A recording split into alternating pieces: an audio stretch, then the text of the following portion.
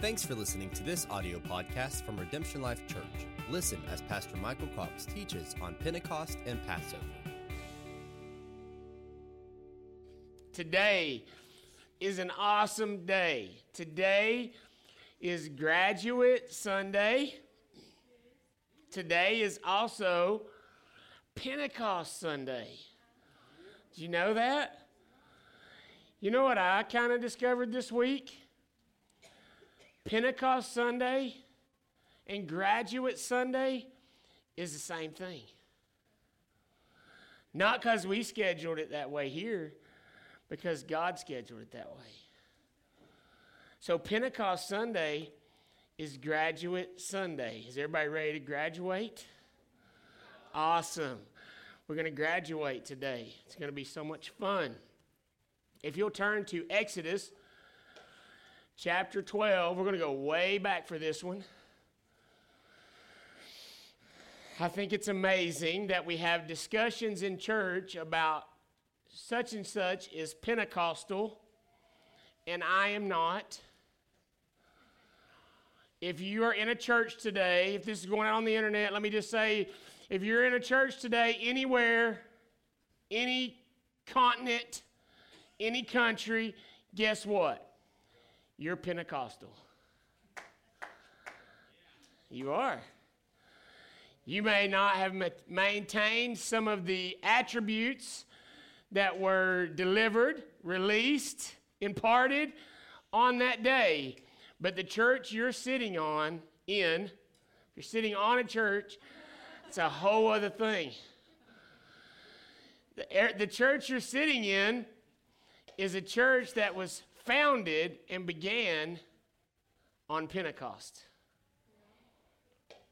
Because that's when the church was founded. And so, if you're in a church today, you are Pentecostal. We'll just have a few different distinctions of our churches, but I believe we all go back to Pentecost, and that's exciting. Notice I said today, because there are people that sit in churches, but not on this day, that were established before Pentecost, but they don't meet on Sundays. So they meet on different days. So they meet on Saturdays. Anyway, so Exodus chapter 12. Now the Lord said to Moses and Aaron in the land of Egypt, sorry for not a lot of preliminaries. We've already had a bunch and I got to get rolling. Now the Lord said to Moses and Aaron in the land of Egypt, this month shall be the beginning of months for you. It is to be the first month of the year to you.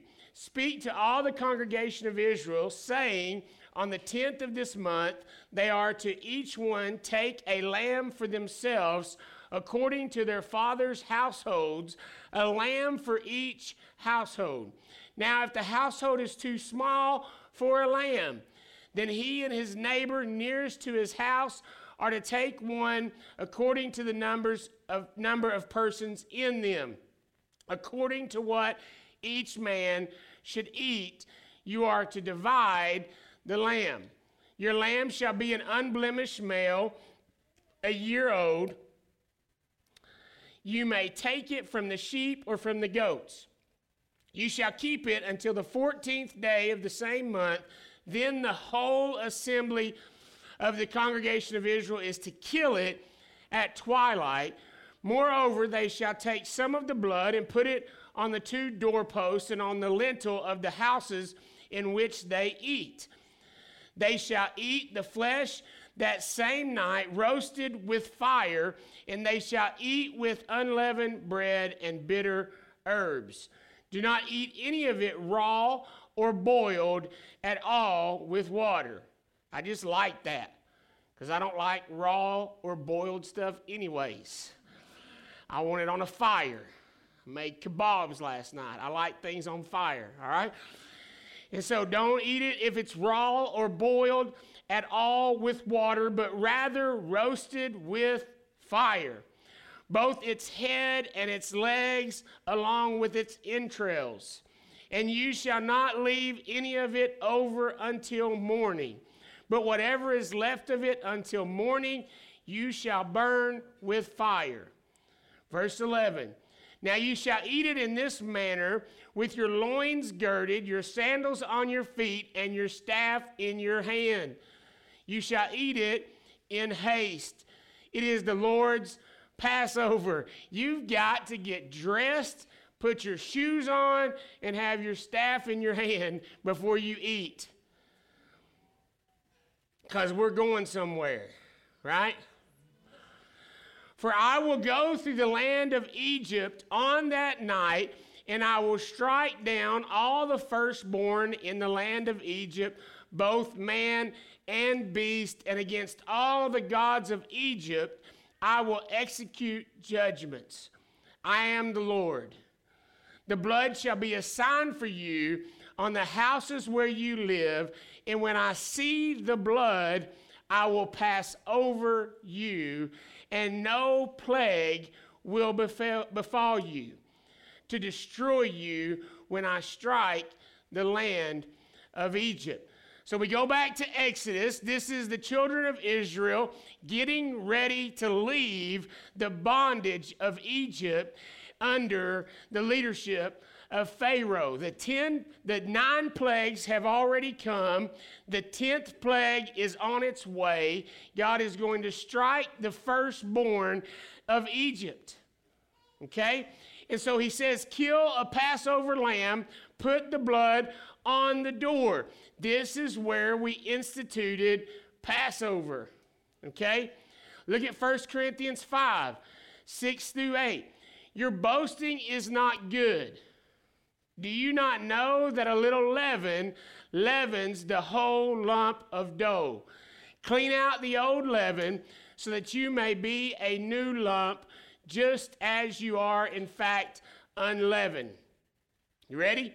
For Christ is our Passover, also has been sacrificed. Therefore, let us celebrate the feast not with old leaven, nor with the leaven of malice and wickedness, but with unleavened bread of sincerity and truth. Look at John 1:29. The next day, this is John the Baptist speaking. He saw Jesus coming to him and said, behold, the Lamb of God who takes away the sin of the world. So Jesus is the Passover lamb in the new covenant.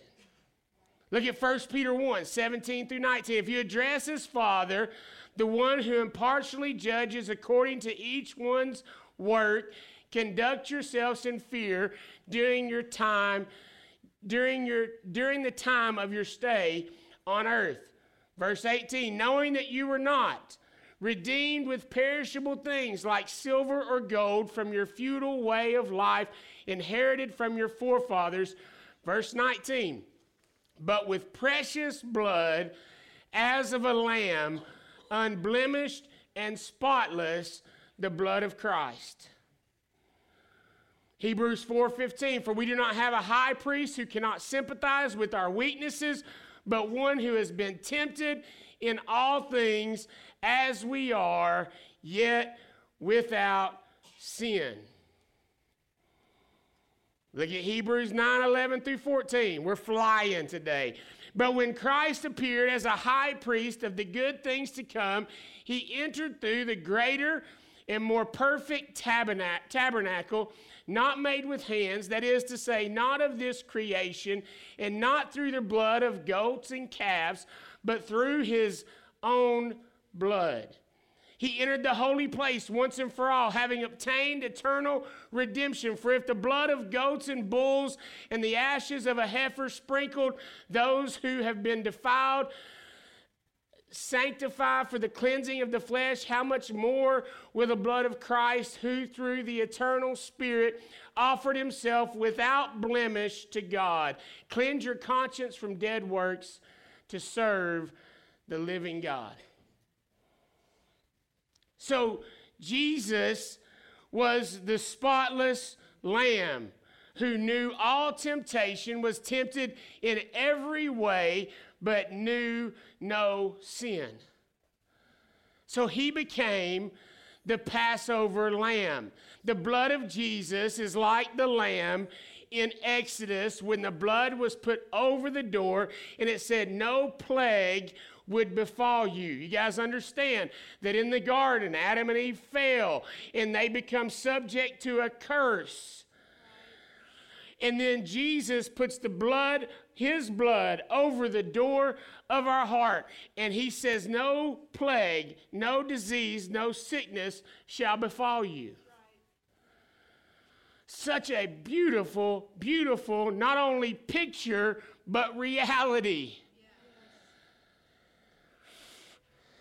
What's amazing to me is not only did Jesus come to be the spotless, unblemished Passover lamb to guard us and to deliver us out of slavery and bondage and guard us from sickness and disease and oppression, but he did it at the same time. Do you guys understand in Scripture that Mark chapter 14, on the first day of unleavened bread, when the Passover lamb was being sacrificed, his disciples said to him, where do you want us to go and prepare for you to eat the Passover? Okay, so they are celebrating the Passover feast, and the disciples ask Jesus, where do you want to celebrate or to hold the Passover feast? Now, this is the feast in which Jesus washed his disciples' feet, shared his body and his blood with them through communion, soon after went into the Garden of Gethsemane and prayed, and he was betrayed by Judas and led captive to the high priest and to Pilate, and eventually crucified. This happened at the Passover. Let me just take you through a little timeline. In the Old Testament, on the day that the Passover lamb was selected, Jesus rode into Jerusalem on a donkey. The Passover lamb was selected and rode into town. The Passover lamb throughout that week was kept without blemish until the day of sacrifice. So the lamb was selected and then it was held without blemish. Jesus, after riding into Jerusalem, is held in a waiting period for his crucifixion.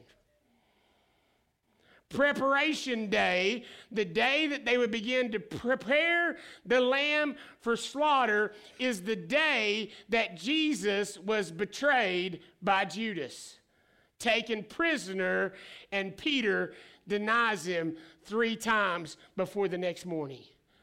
This is the evening that they would begin to prepare the lamb for slaughter.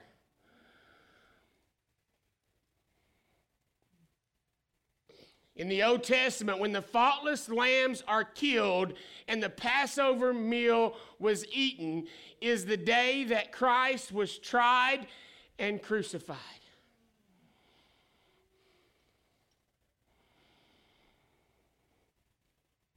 There were days following that were days that you could not work.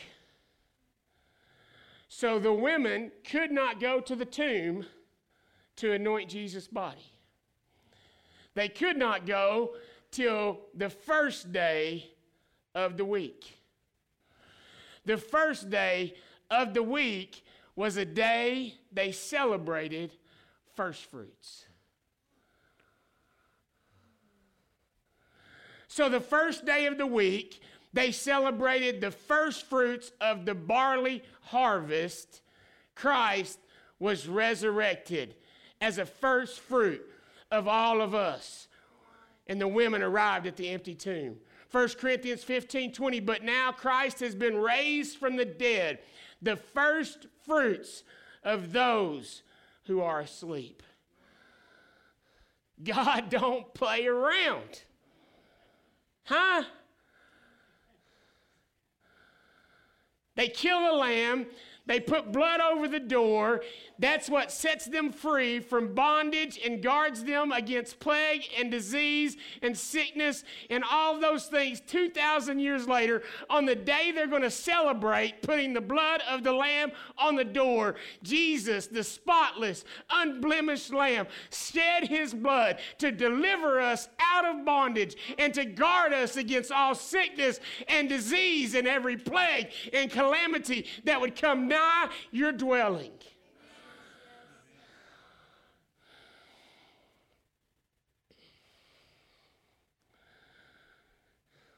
50 days after this happens, you know what day that is? Pentecost. Do you know what day that was in the Old Testament? Anybody? Put the blood over the door, led out of Egypt. 50 days later would institute the beginning celebration of Pentecost. A week of weeks, 7 times 7, 49, and a day, a week of weeks, the festival of weeks would happen 50 days later. You know what that day was? They started it in the Old Testament. 50 days after the Passover lamb, the blood was put on the door, they're led out of Egypt. 50 days later, Moses goes on top of Mount Sinai. He gets the 10 commandments and he brings them down, and they have now the law.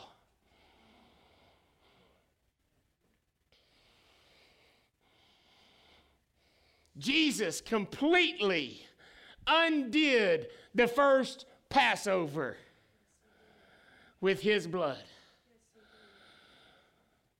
The Holy Spirit completely undid the first Pentecost with his outpouring in the New Testament, in the upper room. Nothing new under the sun. Things just get redeemed by the blood. You remember Peter denied Jesus 3 times when Jesus sees him out on the water? How many times does he ask Peter if he loves him? 3 times. God is in the business of undoing things that have been done. He's in the business of making things better that have already been done. That old covenant had glory. We learned about this over the last few weeks. It had glory such as so no one could look on it, and Moses had to hide his face. But the glory that is to come in the new covenant makes the old covenant not worthy to be even mentioned.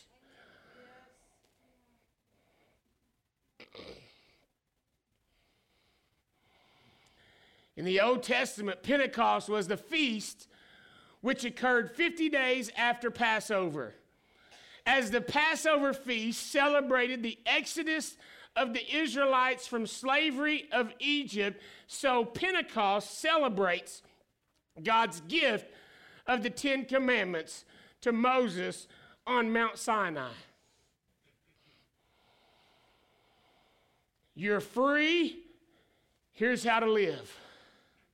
New Testament, you're free. Here's how to live.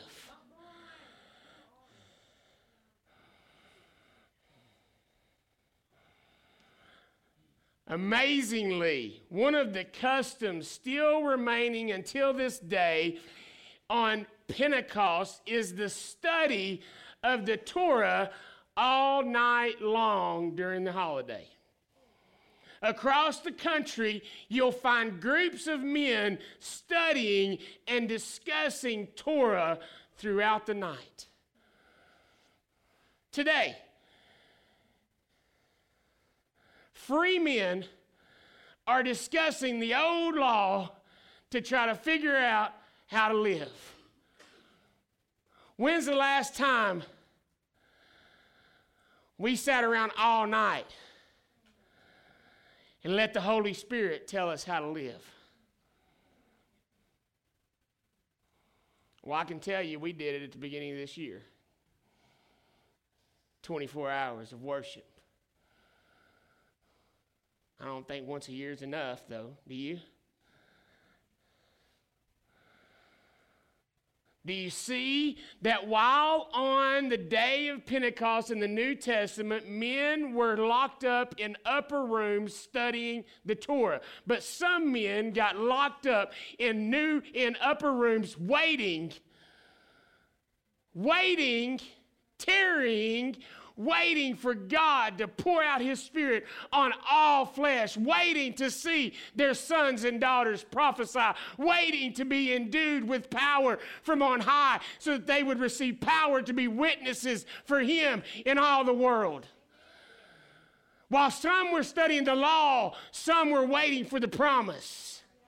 And today in churches all across America, while some are studying the law, some are waiting for the power to fulfill the promise.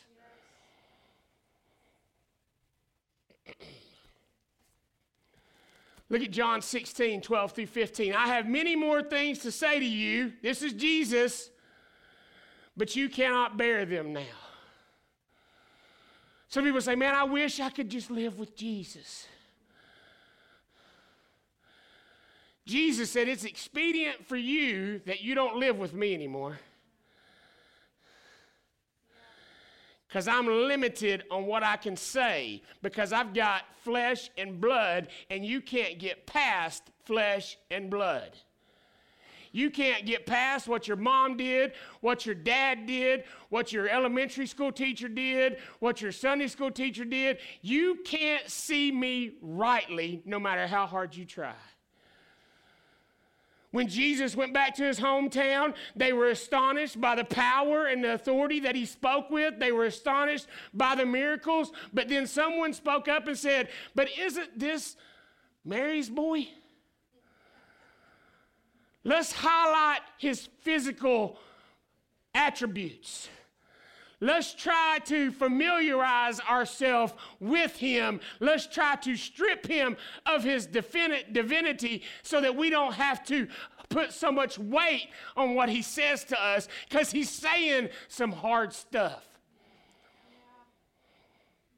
He said, it's expedient for you that I go away, because I need to go away so the Holy Spirit can get in you and it can work inside of you. It can work with your mind and your heart, your will, your emotions, so you can no longer just put somebody aside because they're flesh and blood. As a pastor, I know I could walk across these pews, I could hover over this room and tell you some things, and you'd find a way to not do what I say. Because you'd see me handle a situation wrong sometime. You'd never see Jesus handle a situation wrong, but I'm sure people perceived him to handle some situations wrong.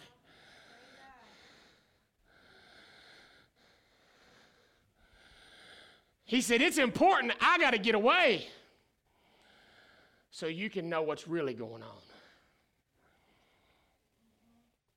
John 16, I have many more things to say to you, but man, you just can't hear me. But when he, the Spirit of truth, comes, he will guide you into all the truth. For he will not speak on his own initiative, but whatever he hears, he will speak, and he will disclose to you what is to come. He will glorify me, for he will take of mine and will disclose it to you. All things that the Father has are mine, therefore I said that he takes of mine and will disclose it to you. I made you free. You're welcome. I did more than lead you out of slavery in Egypt. I delivered you from your personal grave. I've prepared a path of freedom for you that you never again should be led into bondage to anything. I did all that, but it's imperative for you that I go away so that somebody can take you where I can't take you, can speak to you in a way that I can't speak to you, can empower you in a way from the inside out in a way that I can't empower you. So I'm going to get out of the way. I'm going to get out of the way, and I'm going to let the Holy Spirit have his turn. John 14:26, but the Helper, the Holy Spirit, whom the Father will send in my name, he will teach you all things and bring to your remembrance all that I said to you.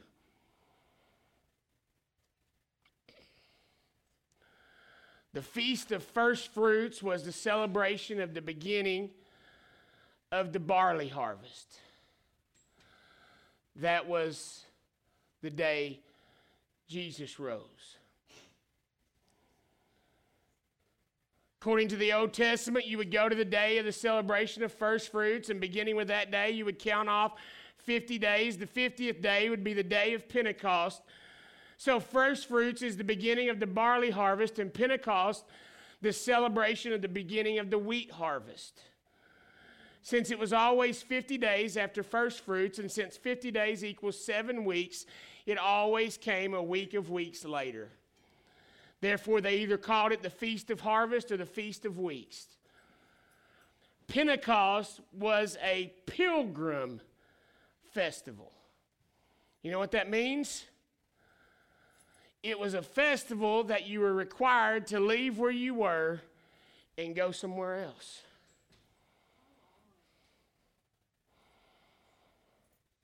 Those 120 in that upper room on the day of Pentecost made a pilgrimage to leave where they were and to go somewhere they had never been. Just so happens when you submit to God and you decide and you give him a big yes and you say, I'll go where you tell me to go and I'll wait where you tell me to wait, he'll be faithful to send what he said he'll send. And you'll find that when you are where he told you to go, waiting on what he told you to wait on, and he sends what he promised to send, you'll walk outside and find that he brought who he needs to bring to receive what he sent. You're not the only one on a pilgrimage. You go on a pilgrimage to where you've ever been because God's bringing a whole bunch of people to a pilgrimage to wait outside your door for you to come outside of your room with what you pilgrimaged to get, and he sent it to you to get it to them. And that day, 3,000 people were added to the church.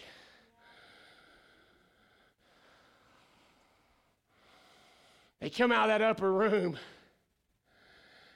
and every people from every place heard them speaking in their own language.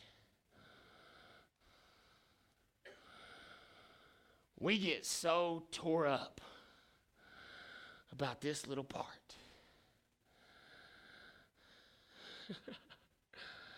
We want to disenfranchise ourselves from Pentecost because of the little tongues part.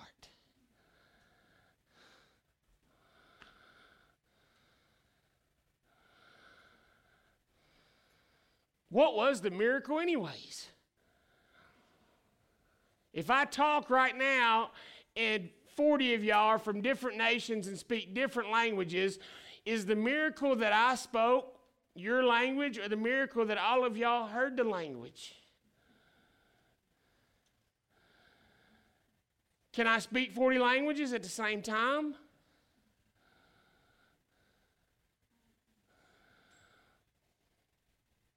Now, granted, there was 120, so one could have been in one language, and one could have been in the other language, one could be in the other language.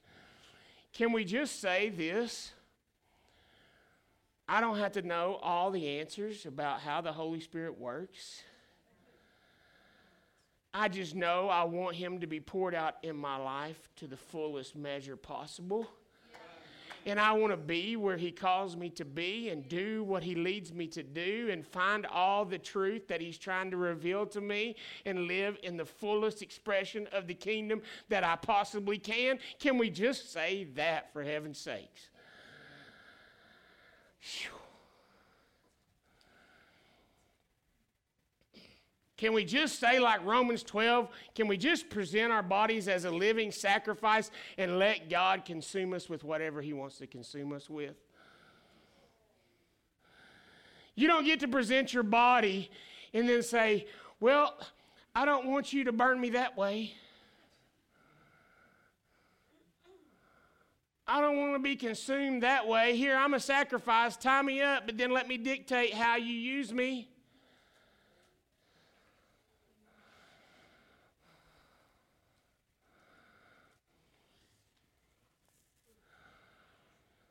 I was going to read Acts chapter 2.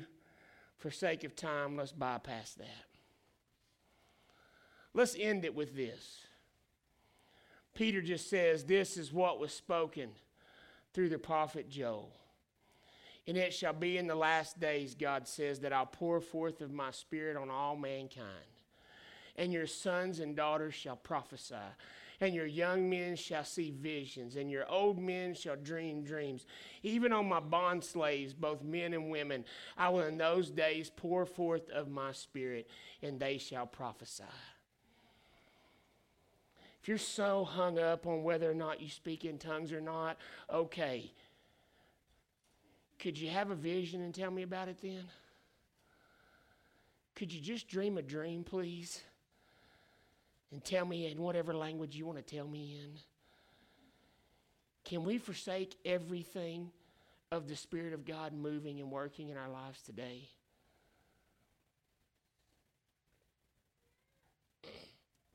It's Pentecost. I read this verse over the last few weeks, Galatians 3:22 through 29. But before faith came, we were kept in custody under the law, being shut up to the faith which was later to be revealed. Verse 24, therefore the law has become our tutor to lead us to Christ so that we may be justified by faith. But now that faith has come, we are no longer under a tutor. Congratulations. It's graduation Sunday. For you are all sons of God through faith in Christ Jesus. For all of you who were baptized into Christ have clothed yourselves with Christ. There is neither Jew nor Greek. There is neither slave nor free man. There is neither male nor female. For you are all one in Christ Jesus. And if you belong to Christ, then you are Abraham's descendants, heirs according to promise.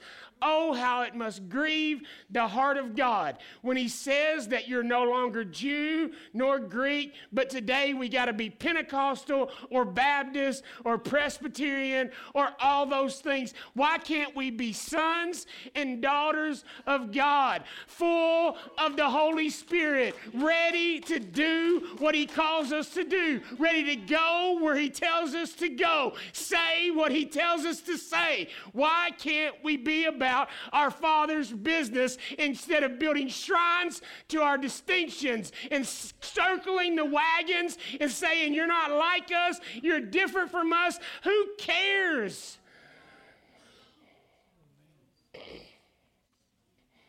Today's Pentecost Sunday, and every church in the land should be celebrating it.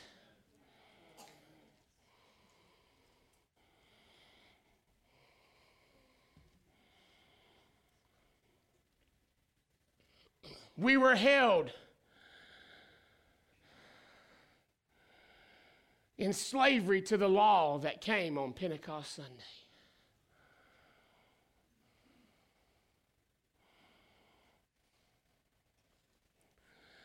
And now we're free. We're sons. See, when the Spirit of God came, he came in our hearts to have us cry, Abba, Father. The Holy Spirit is the spirit of adoption.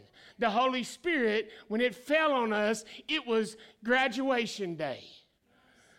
It was a day that we become mature sons and daughters, and we started to make decisions based on who we are and who our dad is, and not just what we were dictated to do. And the Holy Spirit helped us discern all of those things.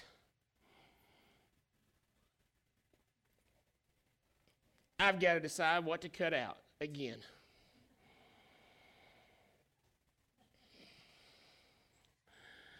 If you look at Romans 8, and I went so fast today too.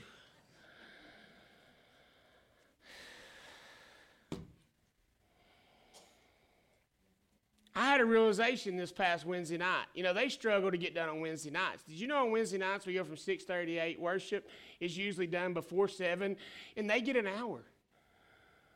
I don't get an hour. This all messed up somehow. Why do they get an hour? It's usually 11:45 before I start, and y'all are asleep by 12:30. I gotta hurry. We start having Sunday afternoons after lunch. That'd be worse, though.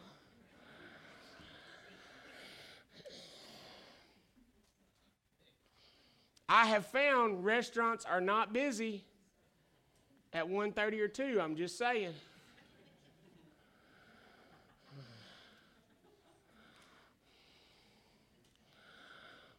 I think it's amazing. Some of us are so ready to go, then when church is over, y'all want to sit around and talk to me for another hour. I'm like, I'm done. I'm going to eat, guys. Let's go. You were the one back there looking at your watch, and now you want to sit out here in the foyer and talk to me for an hour. Go eat lunch.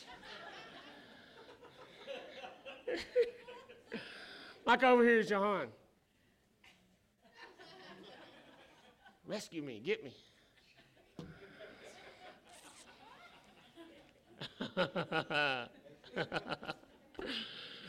Nobody's going to talk to me today.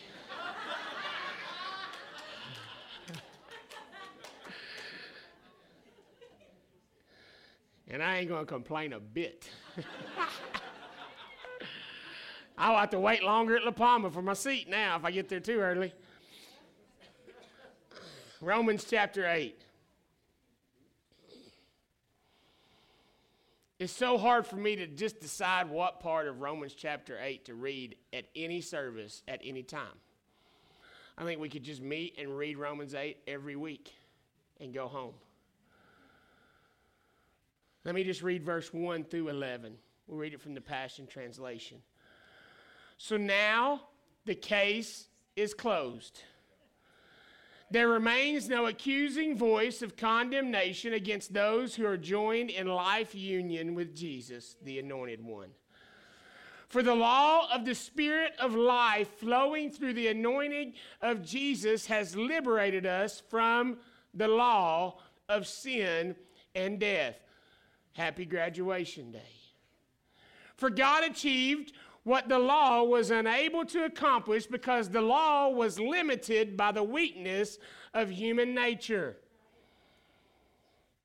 If you're trying to fulfill it, you're in a miserable place because human nature hadn't changed. Yet God sent us his Son in human form to identify with human weakness. Clothed with humanity, God's Son gave his body to be the sin offering so that God could once and for all condemn the guilt and power of sin. So now every righteous requirement of the law can be fulfilled through the Anointed One living his life in us. And we are free to live, not according to our flesh, but by the dynamic power of the Holy Spirit. Happy graduation day. Happy Pentecost Sunday. Those who are motivated by the flesh only pursue what benefits themselves. But those who live by the impulses of the Holy Spirit are motivated to pursue spiritual realities. For the mindset of the flesh is death, but the mindset controlled by the Spirit finds life and peace. If you don't ever have peace and you're surrounded by death, you might need to change your mindset. In fact, the mindset focused on the flesh fights God's plan and refuses to submit to his direction because it cannot. For no matter how hard they try, you can put strive there, God finds no pleasure. Isn't that frustrating? The harder we strive, the less pleasure he finds in us. With those who are controlled by the flesh. But when the Spirit of Christ empowers your life, you're not dominated by the flesh, but by the Spirit. And if you are not joined to the Spirit of the Anointed One, you are not of him. Now, Christ lives his life in you. And even though your body may be dead because of the effects of sin, his life-giving Spirit imparts life to you because you are fully accepted by God. Let me read that one more time. I don't think some of you heard it. And even though your body may be dead because of the effects of sin, his life-giving Spirit imparts life to you because you are fully accepted by God. Yes, God raised Jesus to life. And since God's Spirit of resurrection lives in you, he will also raise your dying body to life by the same Spirit that breathes life into you.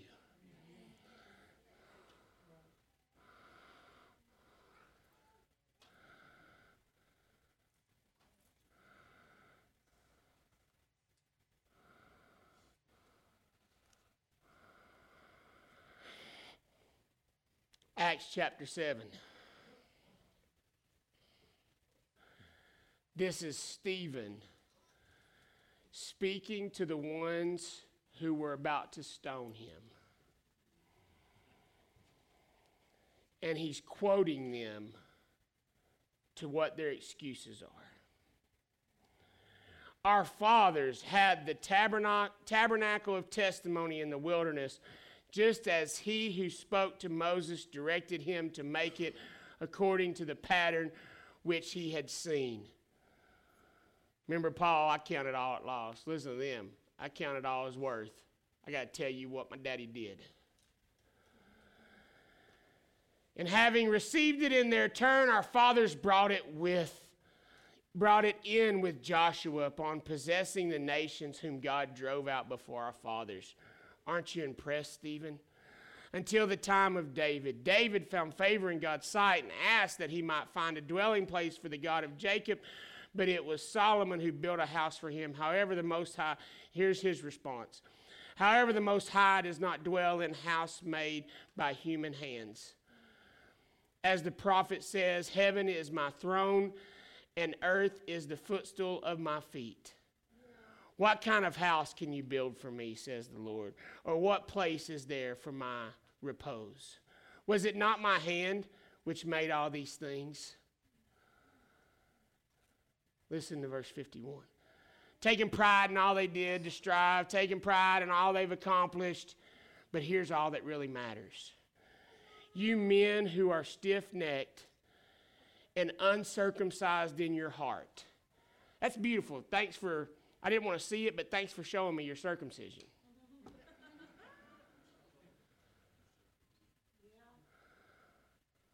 That's actually not what God was after. Uncircumcised in your heart, and ears are always resisting the Holy Spirit. You're doing just as your fathers did. I'm afraid, as the church founded on the day of Pentecost, we're stiff-necked and uncircumcised in our heart. And we'd rather talk about what mom and dad did, and we'd rather talk about all the accolades that we've obtained, and we'd rather talk about all the buildings we've built, and we are stiff-necked and we're resistant to the Holy Spirit.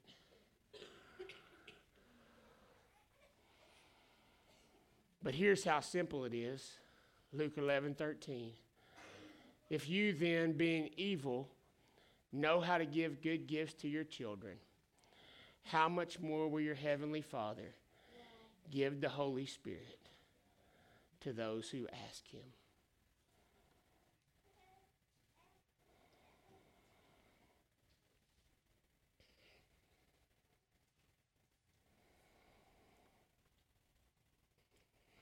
Are we stiff-necked?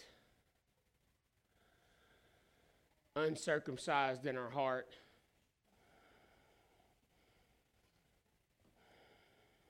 Know too much for our own good? Think we know everything?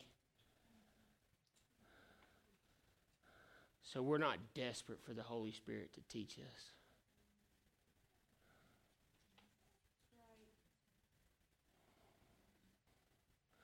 They were so stiff-necked and uncircumcised that what Stephen said cut them to the quick, and they lashed out and stoned him.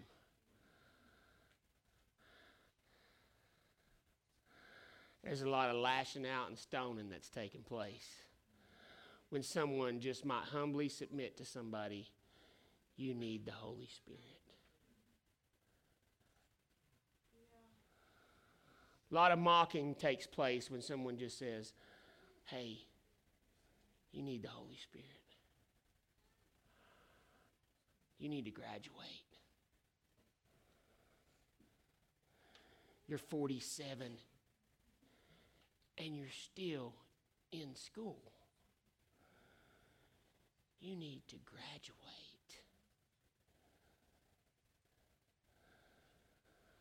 I don't want you to write another book report. I want you to graduate.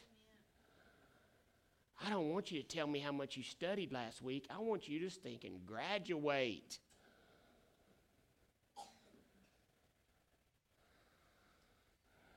Then you can just tell me what the Holy Spirit told you last week.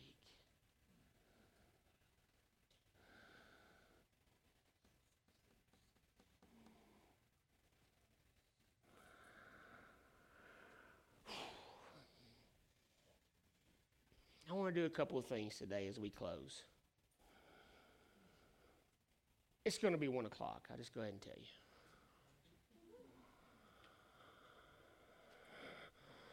I'm not 100% sure how this is happening. I think I see it right now. At the end of each row, there's baskets that have communion.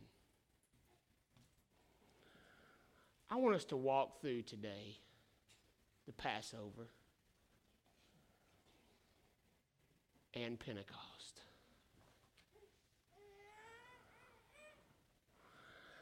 I invite you to share in Passover, in communion. And then let's take a pilgrimage to Pentecost. Some of you are already freaking out. What in the world is he talking about? Is he going to try to teach us all how to speak in tongues today?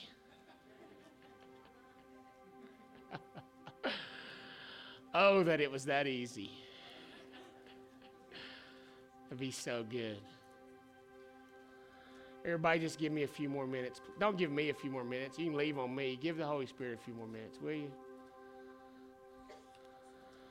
Some of you may say, well, you took time. So be it. Forgive me for taking his time, but I believe these next 20 minutes are his time. So let's give him his time. Y'all can be mad at me for the first 20 minutes. Be mad at Paul. He took time today.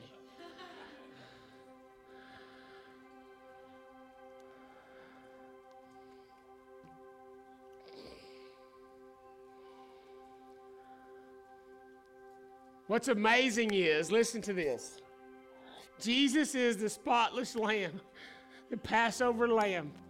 Yet somehow we take 1 Corinthians 11, verse 27, where it says, therefore, whoever eats the bread or drinks the cup of the Lord in an unworthy manner shall be guilty of the body and the blood of the Lord.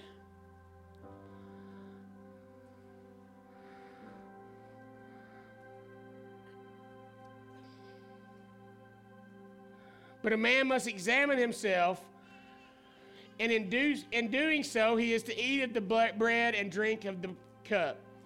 For he who eats and drinks judgment to himself if he does not judge the body rightly.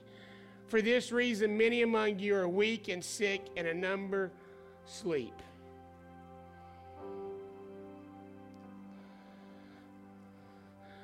The Passover lamb came to lead you out of bondage and slavery and protect you against sickness, disease, and plagues. Yet you think that you have to be perfect to receive the Passover lamb.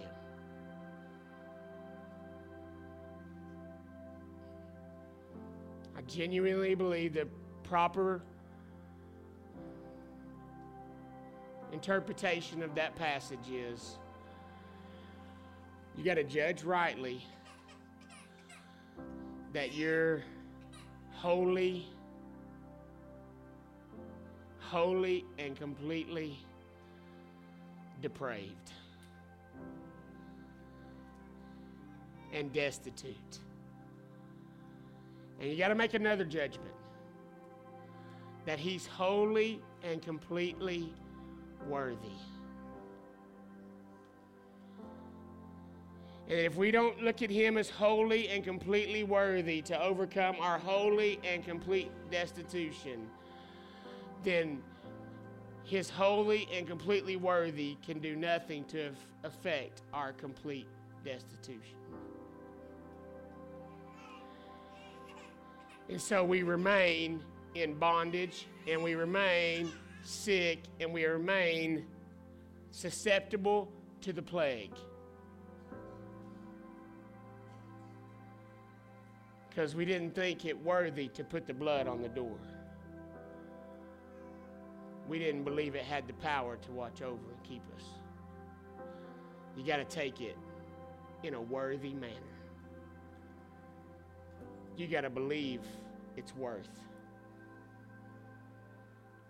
Not the juice and the cracker, but you got to believe in his body and his blood can wash away every one of your sins and can deliver you from every place of bondage and captivity. So before we take this body and this blood today, can we prepare our hearts in a worthy manner? Looking at ourselves rightly and looking at him rightly. God, we thank you for your body that was broken for us. We thank you for your blood that was shed for us. And we collectively today know that we all were in the same boat. And you should have done away with the whole lot of us. But God, being rich in mercy, sent his son to let his body be broken, to let his blood be spilled out, to wash away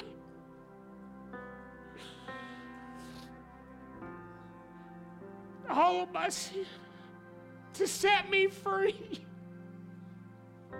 of every place of bondage.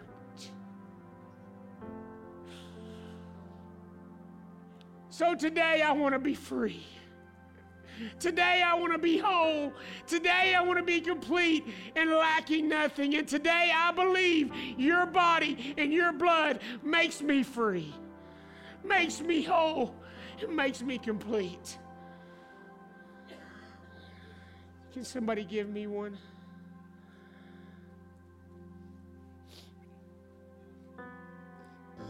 Alan, do you have one?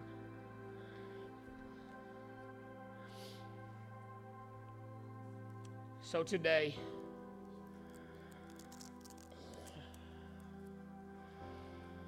we take this little wafer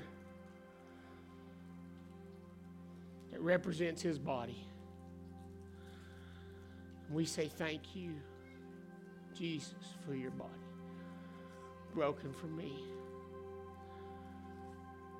And today I take this in remembrance of you, reflecting on my complete and holy unworthiness and your complete and holy ability to compensate for my failures. Take and eat it in Jesus' name.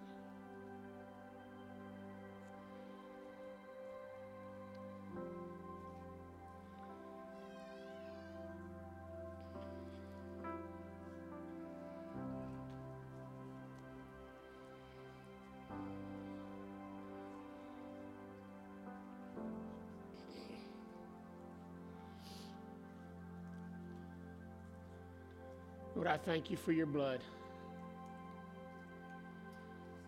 I thank you for every drop. I thank you for the drops that nobody ever talks about, nobody ever thinks about. I thank you for the drops that probably spilled between Gethsemane and wherever they were holding you captive. I thank you for the drops that took place by some overzealous soldier that probably smacked you just on the way there. And your suffering began before we even realized it in Scripture. I thank you for every drop that was shed when they smote you with rods and mocked you and told you to guess who hit you. I thank you for every drop that came out with every pluck of your beard. Thank you for the streams that poured down when they put the crown of thorns on your head. I thank you for the unfathomable amount of blood that came as they whipped you and beat you with whips, with pieces of metal and shards of glass and all kinds of things to where you were unrecognizable. I thank you for every drop that poured out as they nailed your hands, nailed your feet to the cross.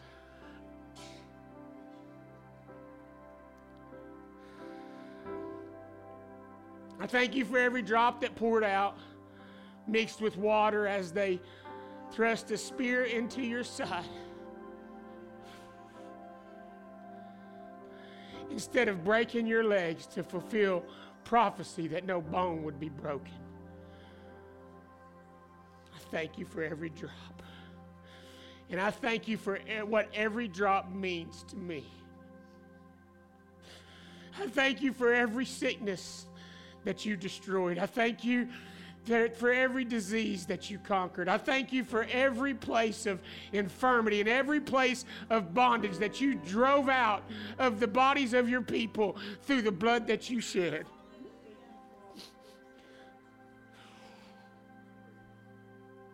Thank you, Jesus. Today we take in remembrance of you this juice and symbolic of your blood. Take, drink.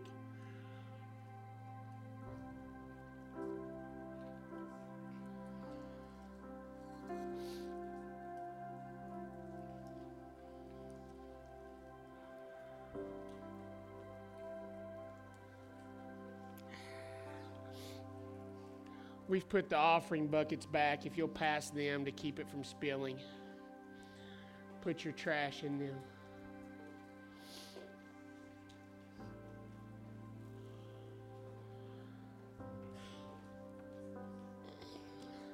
Prayer team, if you'll come to the front, please. Prayer team, if you'll come to the front quickly.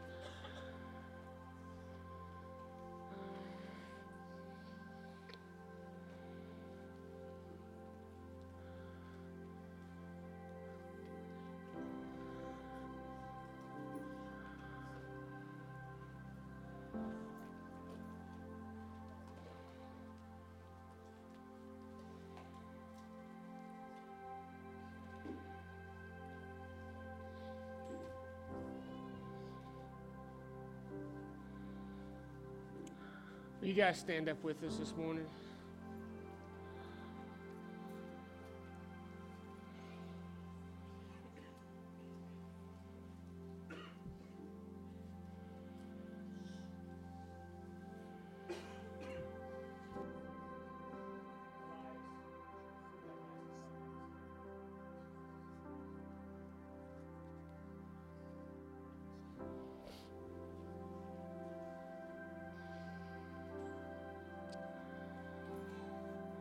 Anybody want to make a pilgrimage to Pentecost today?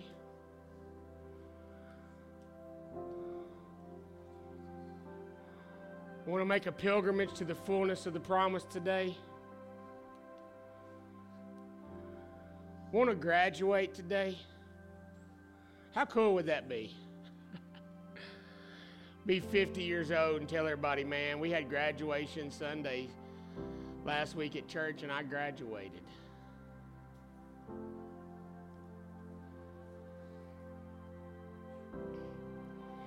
What are you saying? What am I supposed to do? What's supposed to happen? What do you want to see? What? Nothing. I don't have any idea. Just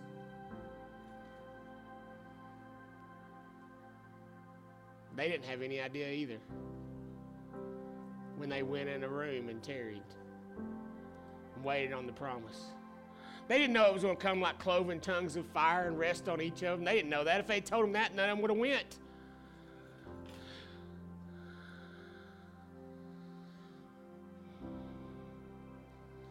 Just who wants it all?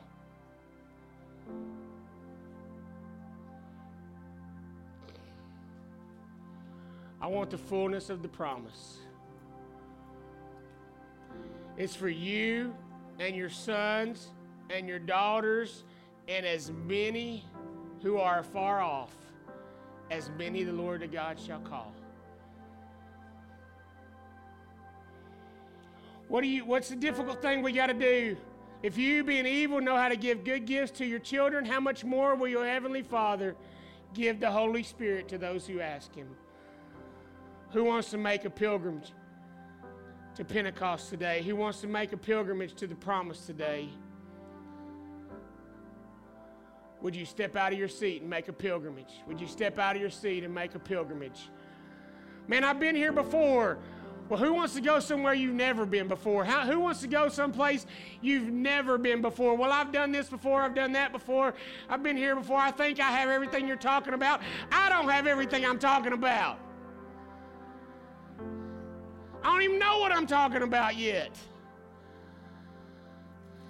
I want to make a pilgrimage. That means I want to leave where I'm at and go where I've never been. I don't even know where it is. I don't even know what it looks like. I don't even know what it sounds like, and I don't even care anymore. I'm just ready for the fullness of promise. Would you make a pilgrimage today? Would you leave where you are and go where you've never been today? If you, being evil, know how to give good gifts to your children, how much more will your Heavenly Father give you the fullness of the Holy Spirit if you ask?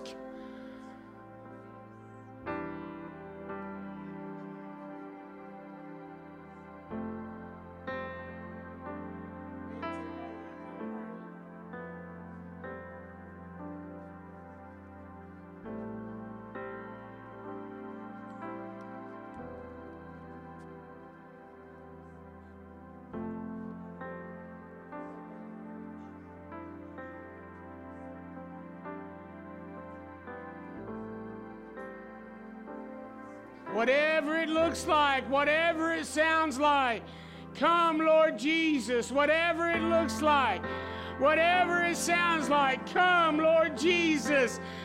Bathe us in your Holy Spirit, Lord. Today, this Pentecost Sunday, we graduate from everything we think we know, and we submit ourselves to the fullness of the promise. Come, Lord Jesus, whatever it looks like, whatever it sounds like. While men are sitting up all night studying the Torah, we are making a pilgrimage to promise, presenting ourselves before you. A reasonable sacrifice. Fill us, overflow us with all of yourself, with all of who you are. Come, Lord Jesus. Come, Lord Jesus. Whatever it looks like, whatever it sounds like, fill us with your power, God. Make us a sign. Make us a wonder.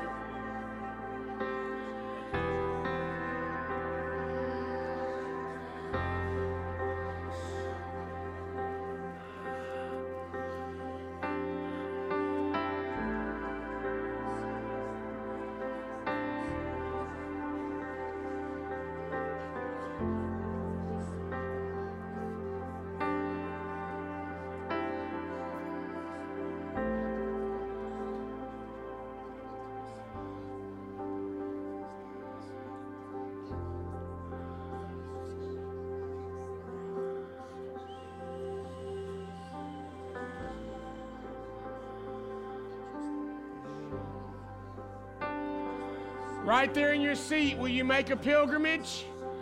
Right there in your seat, will you make a pilgrimage? Make a pilgrimage in your heart. God, shift my heart, change my heart, change my mind, shift my focus, make me more aware, make me more available, make me more hungry. God, I'm not hungry, make me hungry. Many times that's been my prayer. God, I'm not even hungry. Will you make me hungry? He's been faithful to make me hungry when I'm not hungry, to make me thirsty when I'm not thirsty.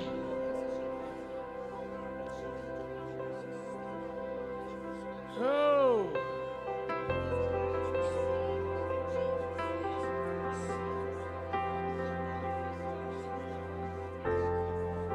The atmosphere is changing now. Yeah.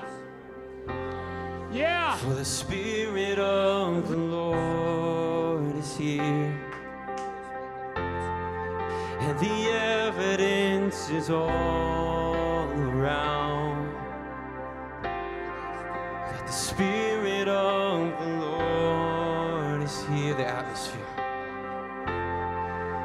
The atmosphere is changing now.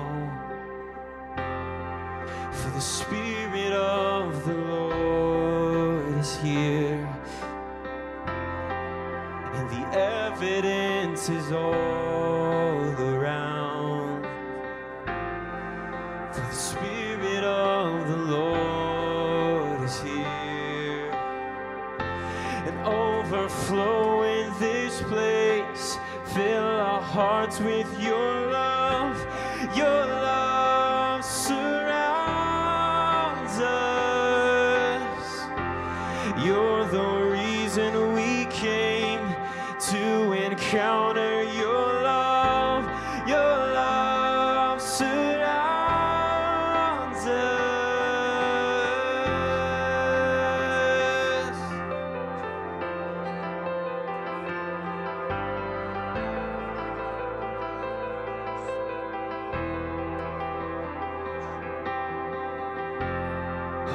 The atmosphere is changing now. For the Spirit of the Lord is here.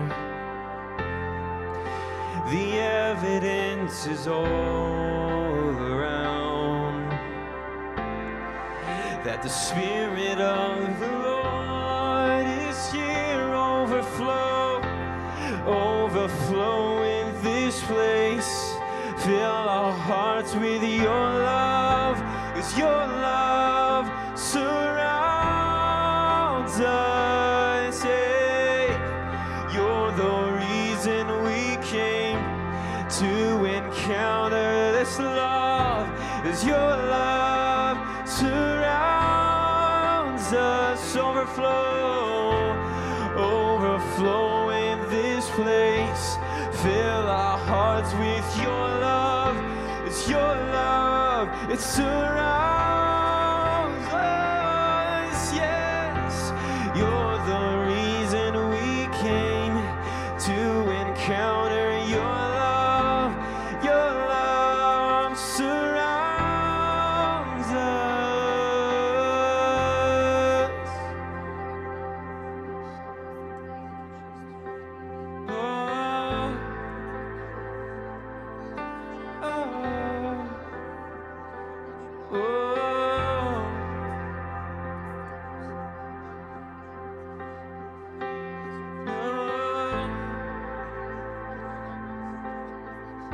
If you know it, sing it out. Spirit of God.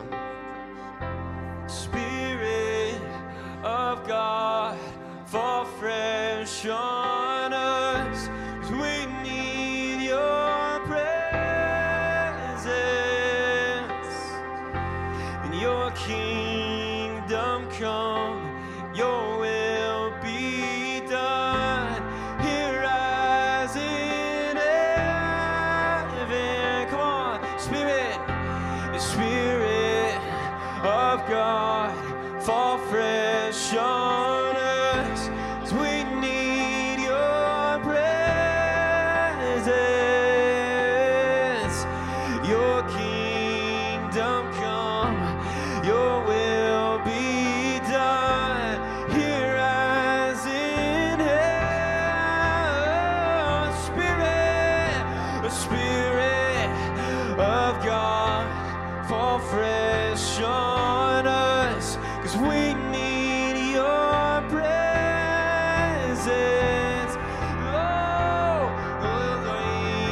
kingdom come and your will be done here as in heaven.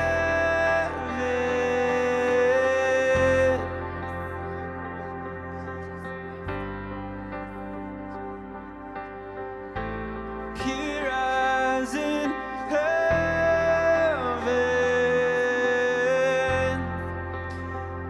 Would you come and move? Would you come and move? Here as in heaven. I can feel you moving. I can feel you moving, yes. Here as in heaven. I hear you moving. I hear you moving. You're moving. Here as in heaven.